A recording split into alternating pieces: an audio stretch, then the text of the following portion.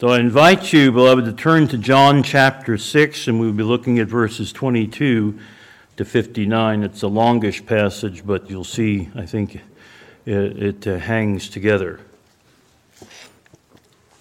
Hear the word of the Lord through the Apostle John.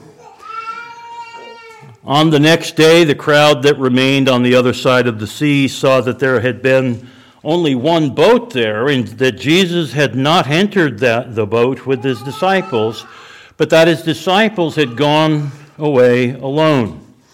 Other boats from Tiberias came near the place where they had eaten the bread after the Lord had given thanks. So when the crowd saw that Jesus was not there, nor his disciples, they themselves got into the boats and went to Capernaum seeking Jesus. When they found him on the other side of the sea, they said to him, "Rabbi, when did you come here?" Jesus answered them, "Truly, truly, I say to you, you are seeking me not because you saw signs, but because you ate your fill of the loaves. Do not labor for the food that perishes, but for the food that endures to eternal life, which the Son of Man will give to you. For on him God the Father has set his seal." Then they said to him, "What must we do to be doing the works of God?" Jesus answered them, "This is the work of God, that you believe in him whom he has sent." So they said to him, "Then what sign do you do that we may see and believe you? What work do you perform? Our fathers ate the manna in the wilderness, as it is written, he gave them bread from heaven to eat." Jesus then said to them, "Truly, truly, I say to you, it was not Moses who gave you bread from heaven, but my Father gives you the true bread from heaven.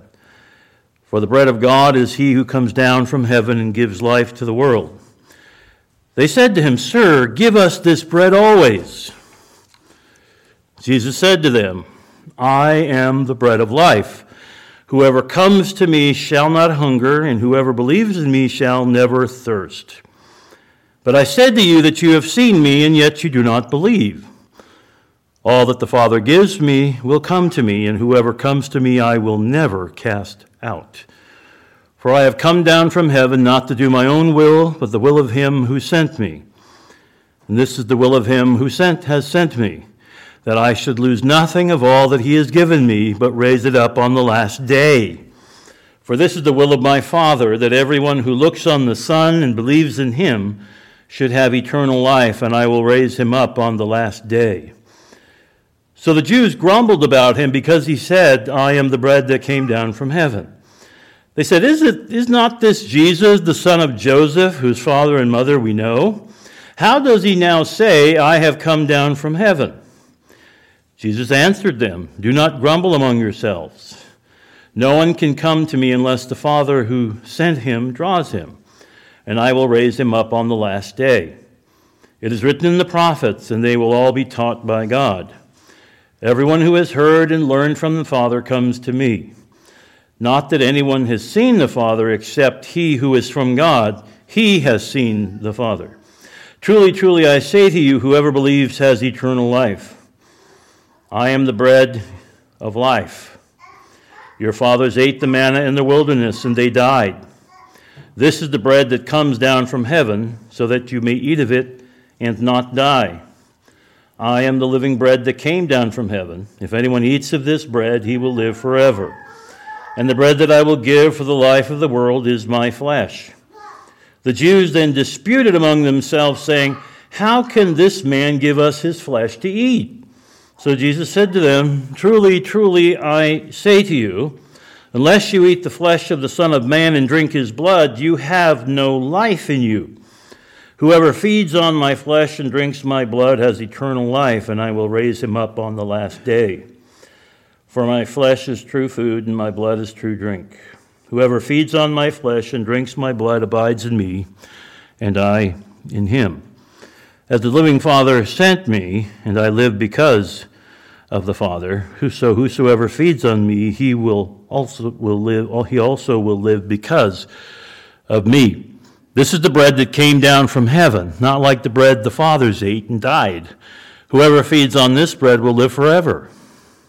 Jesus said these things in the synagogue as he taught at Capernaum. May the Lord add his blessing to the hearing and understanding of his word this morning. Perhaps it will be helpful for us this morning to remind ourselves of the context of this conversation that Jesus has just had with the crowds who followed him, not only across the land, but in this instance followed him across the lake to the other side, to the city of Capernaum. Earlier he had fed the 5,000. It's John's account of that feeding. You will remember there was a feeding of 4,000 and then a feeding of 5,000. And John accounts that feeding of the 5,000 and the crowd, because they had been there and had had their stomachs filled, and so Jesus says, that is why they came looking for him. And so the concern that our Lord had and that the church has had ever since, that those who would be his disciples are those who would feed upon him and not be looking for the benefits that are the side benefits that sometimes come to Christians. If you are familiar at all with the church in Japan, you may have heard the expression rice Christians. That is people who would come and claim to be believers in the Lord Jesus Christ solely for the purpose of getting a meal of rice. And so missionaries over time have come to refer to those as rice Christians. That is a phenomenon not limited to Japan. We must always remember that the way to be raised up at the last day is to be united to the Lord Jesus Christ. And one of the ways that he describes that abiding in him is to feed upon him, to feed upon his flesh and blood. And we'll have more to say about that in a few moments. But let us look at the first point, which is, Sir, give us this bread always. Now, the crowds who had seen Jesus perform the amazing miracle of the feeding of the multitude, as I've said, they come searching for Jesus. Now, these are not just folk who were passive spectators, beloved. These are folk who had partaken of the bread and the fish that Jesus had multiplied. So they didn't just watch it from the bleachers. They actually they participated in the eating of the bread that had been multiplied. Now, does Jesus commend these people for their tenacity in searching for him? Does he say, well, thank you, I thought that I had lost you all? Is that what he said? No, not at all. Now, between the feeding of the 5,000 and this conversation that Jesus has, is the narrative, the brief narrative that is mentioned at the beginning of the text, that the disciples had gone ahead to the other side of the lake without Jesus. Well, what happens is that Jesus ends up walking on the water, and that's how Jesus gets to the other side of the lake so quickly. He doesn't walk around the lake, nor does he go in a boat to the other side. And so that's why he gets to Capernaum before they do, although he doesn't go into that. We know that from the text. They don't know that. So does he thank them? Does he encourage them for their boldness in pursuing him? Well, the answer, of course, is no. Jesus chides them for looking for him because he filled their stomachs. He satisfied their physical hunger. And because of that, Jesus encourages them at this point to work for food that endures eternally. In other words, he's going to use this situation as an opportunity to correct them, but to do it in a a way that helps them. What we learn from this part of the conversation, beloved, is that we ought to seek spiritual nutrition that surpasses the equivalent of candy. You see, these folk had either walked around the lake or had crossed the lake in a boat looking for Jesus because he had satisfied their physical hunger. He's saying you have a spiritual hunger that is far more significant, and yet you ignore that. That's what he's saying. You ignore that. You don't pay attention to the spiritual hunger that you have.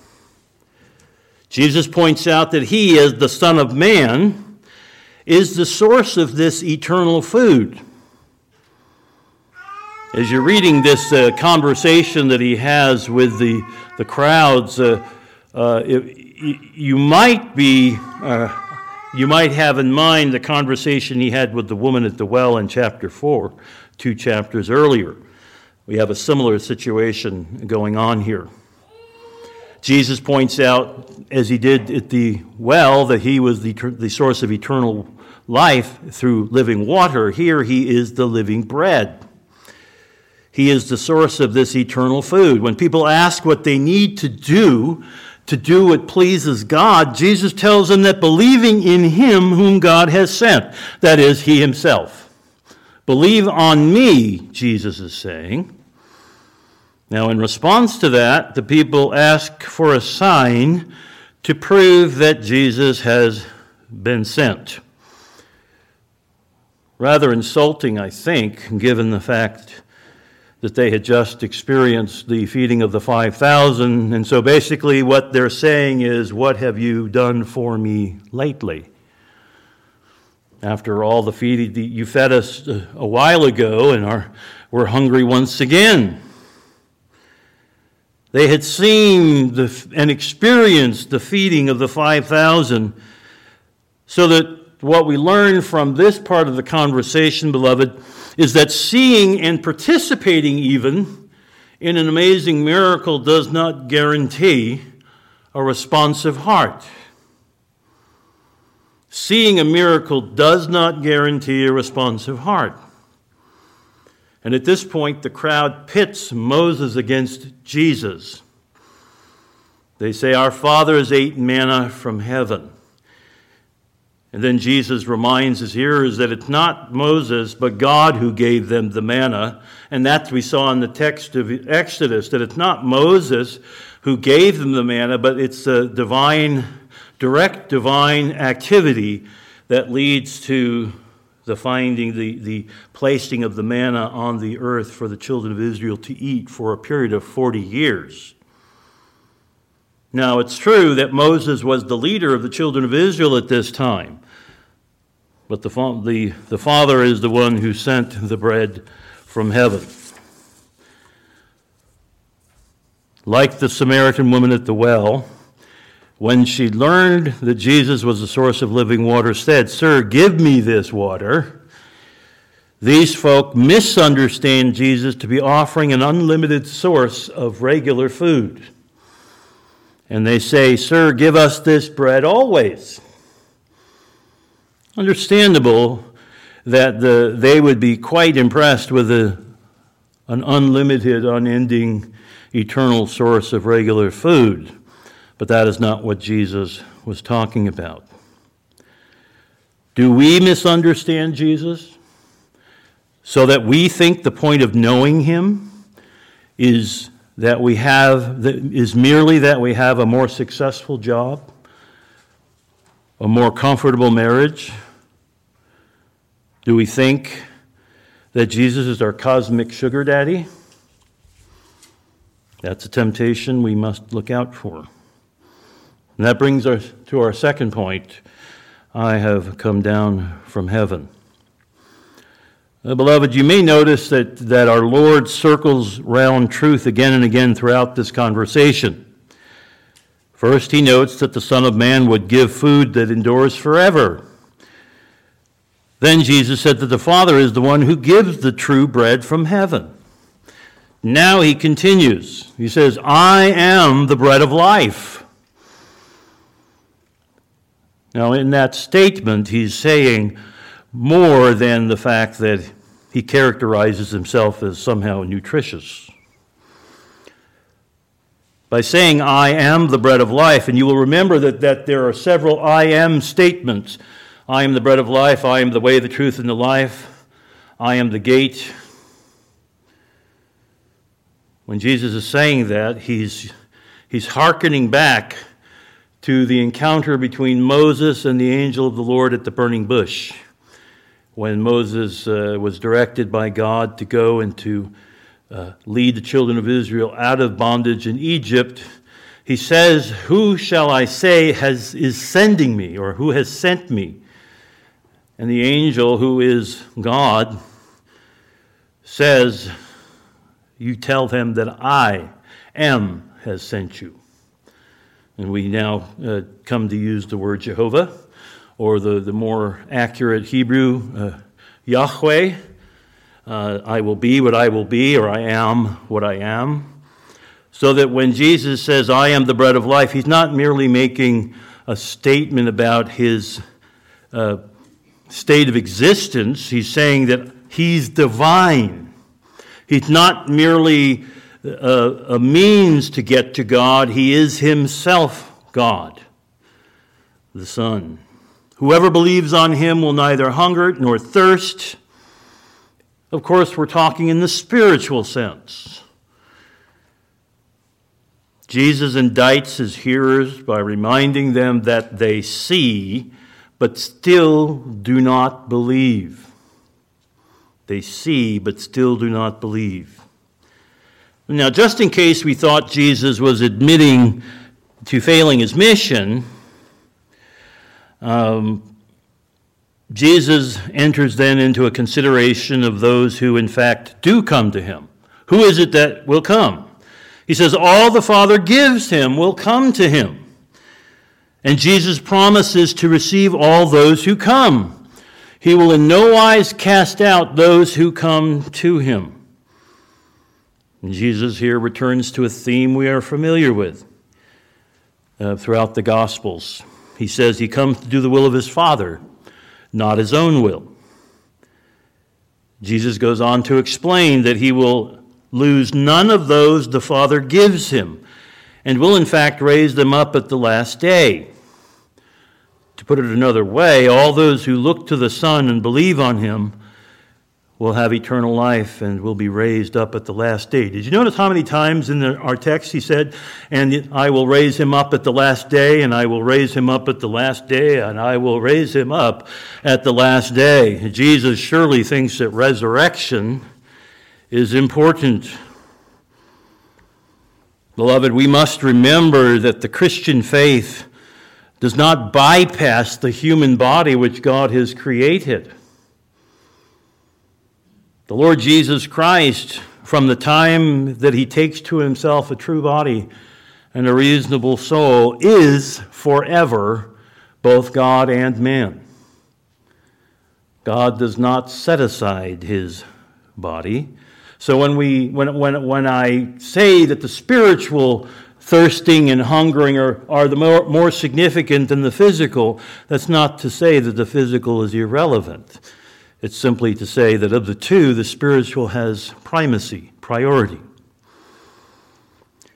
Do we realize that we come to Jesus for him and him alone? He it is who satisfies us to the uttermost. There is, beloved, no reward or benefit better or greater than fellowship with Jesus himself. He is not a means to an end. He is the end. And that brings us to our third point. So the Jews grumbled about him. Like their forefathers in the wilderness, these Israelites grumble against God. They think they understand who Jesus is because they know he is the son of Joseph and Mary, which of course leads many of the commentators to speculate on how much knowledge these people had of who Jesus was, or thought they had of who Jesus was. Because we know from the Gospels that Joseph was the legal father of Jesus, but not the biological father. Once again, this part of the conversation reminds us of what Jesus said on another occasion, that a prophet is not without honor except in his own country, among those who know him or think they know him intimately. And you'll remember the relationship that Jesus had to his own brothers and sisters. Even on occasion, his mother, who should have known better, right? At one point, his family thought he should be committed or they thought they should give him advice on when to go to Jerusalem during one of the feasts. And so we see that Jesus is more than a mere human being. John chapter 1, of course, of this gospel tells us that there is more to Jesus than appears to the naked eye. When we look at Jesus, do we see the Son of God, or do we see him as a mere man, perhaps a good man, perhaps a thoughtful teacher of some sort of ethereal ethic? No. He is the Son of God. Jesus at this point then returns to an earlier theme. Do not grumble. No one can come to me unless the Father who sent me draws him, and I will raise him up. Once again, the reference to the resurrection. No one can come to the Father unless, no one can come to Christ unless the Father draws him. And some of us will be getting nervous right about now. Well, we understand that Paul teaches predestination, but you're saying that Jesus teaches predestination, and the answer is absolutely. Yes, indeed. You see it right here. No one can come to me unless the Father who sent me draws him. Which raises the question, was the grumbling evidence that these were not drawn by the Father? Well, I would say not necessarily. Some of them, yes. This would be evidence of lack of faith. Others may be on the way to being drawn. Jesus cites Isaiah 54:13, and they will be taught by God. In the prophet Isaiah, this is a passage dealing with the glories of full redemption. Those who hear the Father and believe on Jesus are those who will participate in God's final redemption. That's what it means to be raised up at the last day. That is, we will be able to enjoy the marriage supper of the Lamb, and you and I, can sit down with Abraham, Isaac, and Jacob, and all of our brothers and sisters coming from the east and from the west and the north and the south. That is what we are talking about. Jesus then reminds us here is that no one has seen the Father except he whom God has sent. That means no one has seen the Father except the Son. Jesus says that elsewhere in the Gospels. In the Gospel of Matthew, for instance, he makes the same claim, that no one has seen the Father except the Son. And that means that you cannot bypass Jesus to get to the Father. There is no such thing as the worship of the Father that does not also involve worship of the Son. Or to put it another way, all attempts to worship the Father without the Son are idolatry.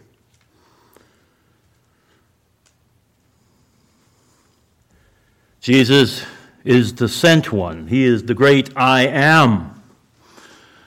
I am the bread of life.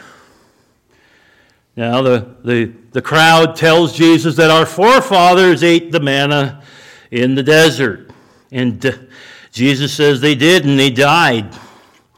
Whoever eats this bread, the bread of life, that is Jesus himself, will not die. That is, of course, true in the spiritual sense, that even though we, as believers, go through the valley of the shadow of death, we remember that he is with us as the great shepherd.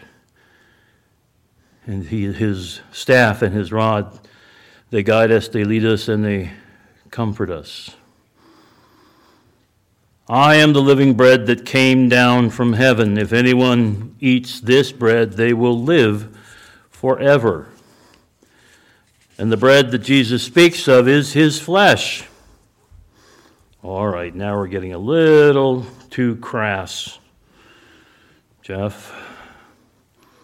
When we consider our salvation in Christ and our satisfaction in him, beloved, do we grumble like Israel in the wilderness or like Israel at Capernaum because we still seek our satisfaction in other places?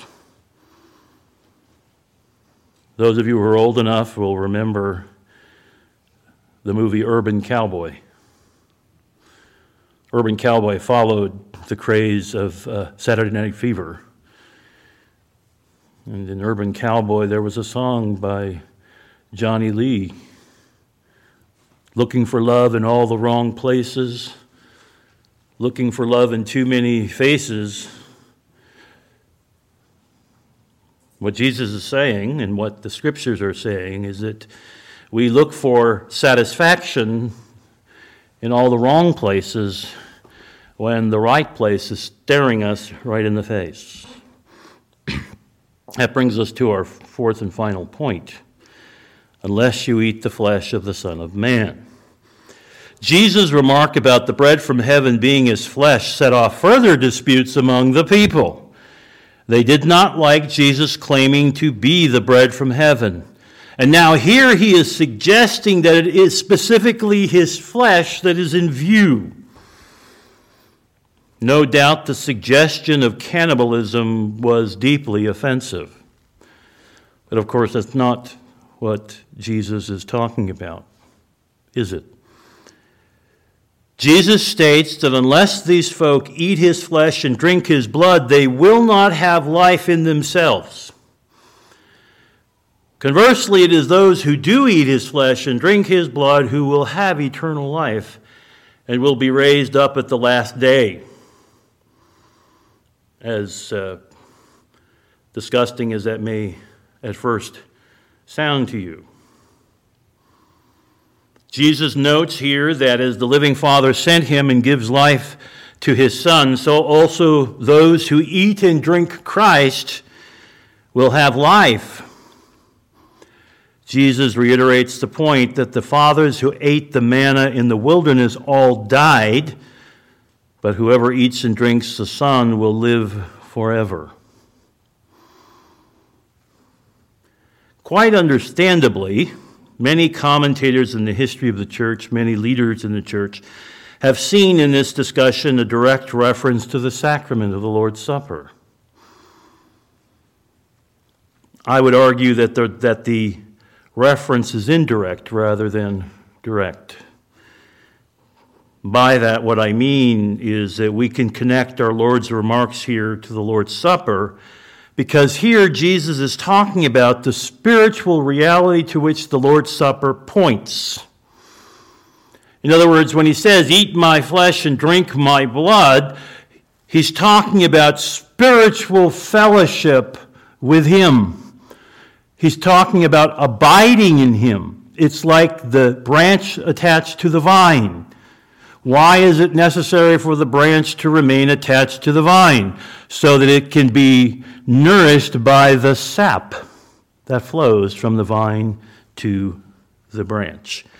So Jesus is saying that the only way to experience the resurrection in a positive sense is to be united with the Lord Jesus Christ and to fellowship with him. There was, back in the 1600s, interestingly enough, a debate between the great Puritan theologian John Owen and an Anglican bishop by the name of Thomas Sherlock about the nature of union with Christ, what we're talking about here in this text, in very colorful language here. But it really is talking about the same thing as what Jesus will talk about in John 15. And they have this debate, the great Puritan theologian and vice-chancellor of Oxford University debating the Anglican bishop. And the bishop, Thomas Sherlock, says, well, all this discussion about eating the flesh and drinking the blood is really a picturesque way of talking about church membership. And Owen didn't disagree with that point as far as it went. But he said it goes much further. Jesus is talking about fellowship, union and communion with the living Christ. And so it's much more than having your name on a roll, although it's important to have your name on a roll, I would remind you. But you can have your name on the roll and not be feeding on Christ. It is best to be both on the roll and feeding on Christ. Jesus intends for us, beloved, to unite with him by faith, to abide in him, to eat his flesh and drink his blood in the sense of having deep and personal fellowship with him. So this was a shocking way, a hyperbolic way of saying what he says in John 15, the branch must remain in the vine. If you are going to fellowship, if you're going to believe in me, you must fellowship with me. You must commune with me. And is that your experience, beloved? Is that your experience that you abide in Christ? So we're not teaching that when you eat the bread and drink the juice, you're eating the body of Christ physically, or what we would say literally, but you ought to be taking it by faith and feeding upon Christ who is in heaven at the Father's right hand. And you can do that by the work of the Holy Spirit. And when you drink the juice, you ought to be doing it by faith so that you're feeding and drinking upon Christ and being nourished in that way. It's a spiritual sense, once again. That's what sacraments are. They're earthly things that point to spiritual realities. Jesus is the bread of life who has come down from heaven. He is the only source of redemption and spiritual sustenance. He offers himself to you. Why look for your life's satisfaction somewhere else? Let us pray. Dear Heavenly Father, we thank you for this day that you've given to us. And we pray that you would be with us, meet with us as we celebrate the Lord's Supper that your own Son instituted so many years ago, that by doing that we may spiritually feed upon your Son and be nourished and strengthened and built up. You have ordained it as a means of grace, and we thank you for this. We pray that you would help us even after the celebration, that we would meditate upon the truth of your word as found in John 6:22-59. We pray all this in Jesus' name and for his sake. Amen.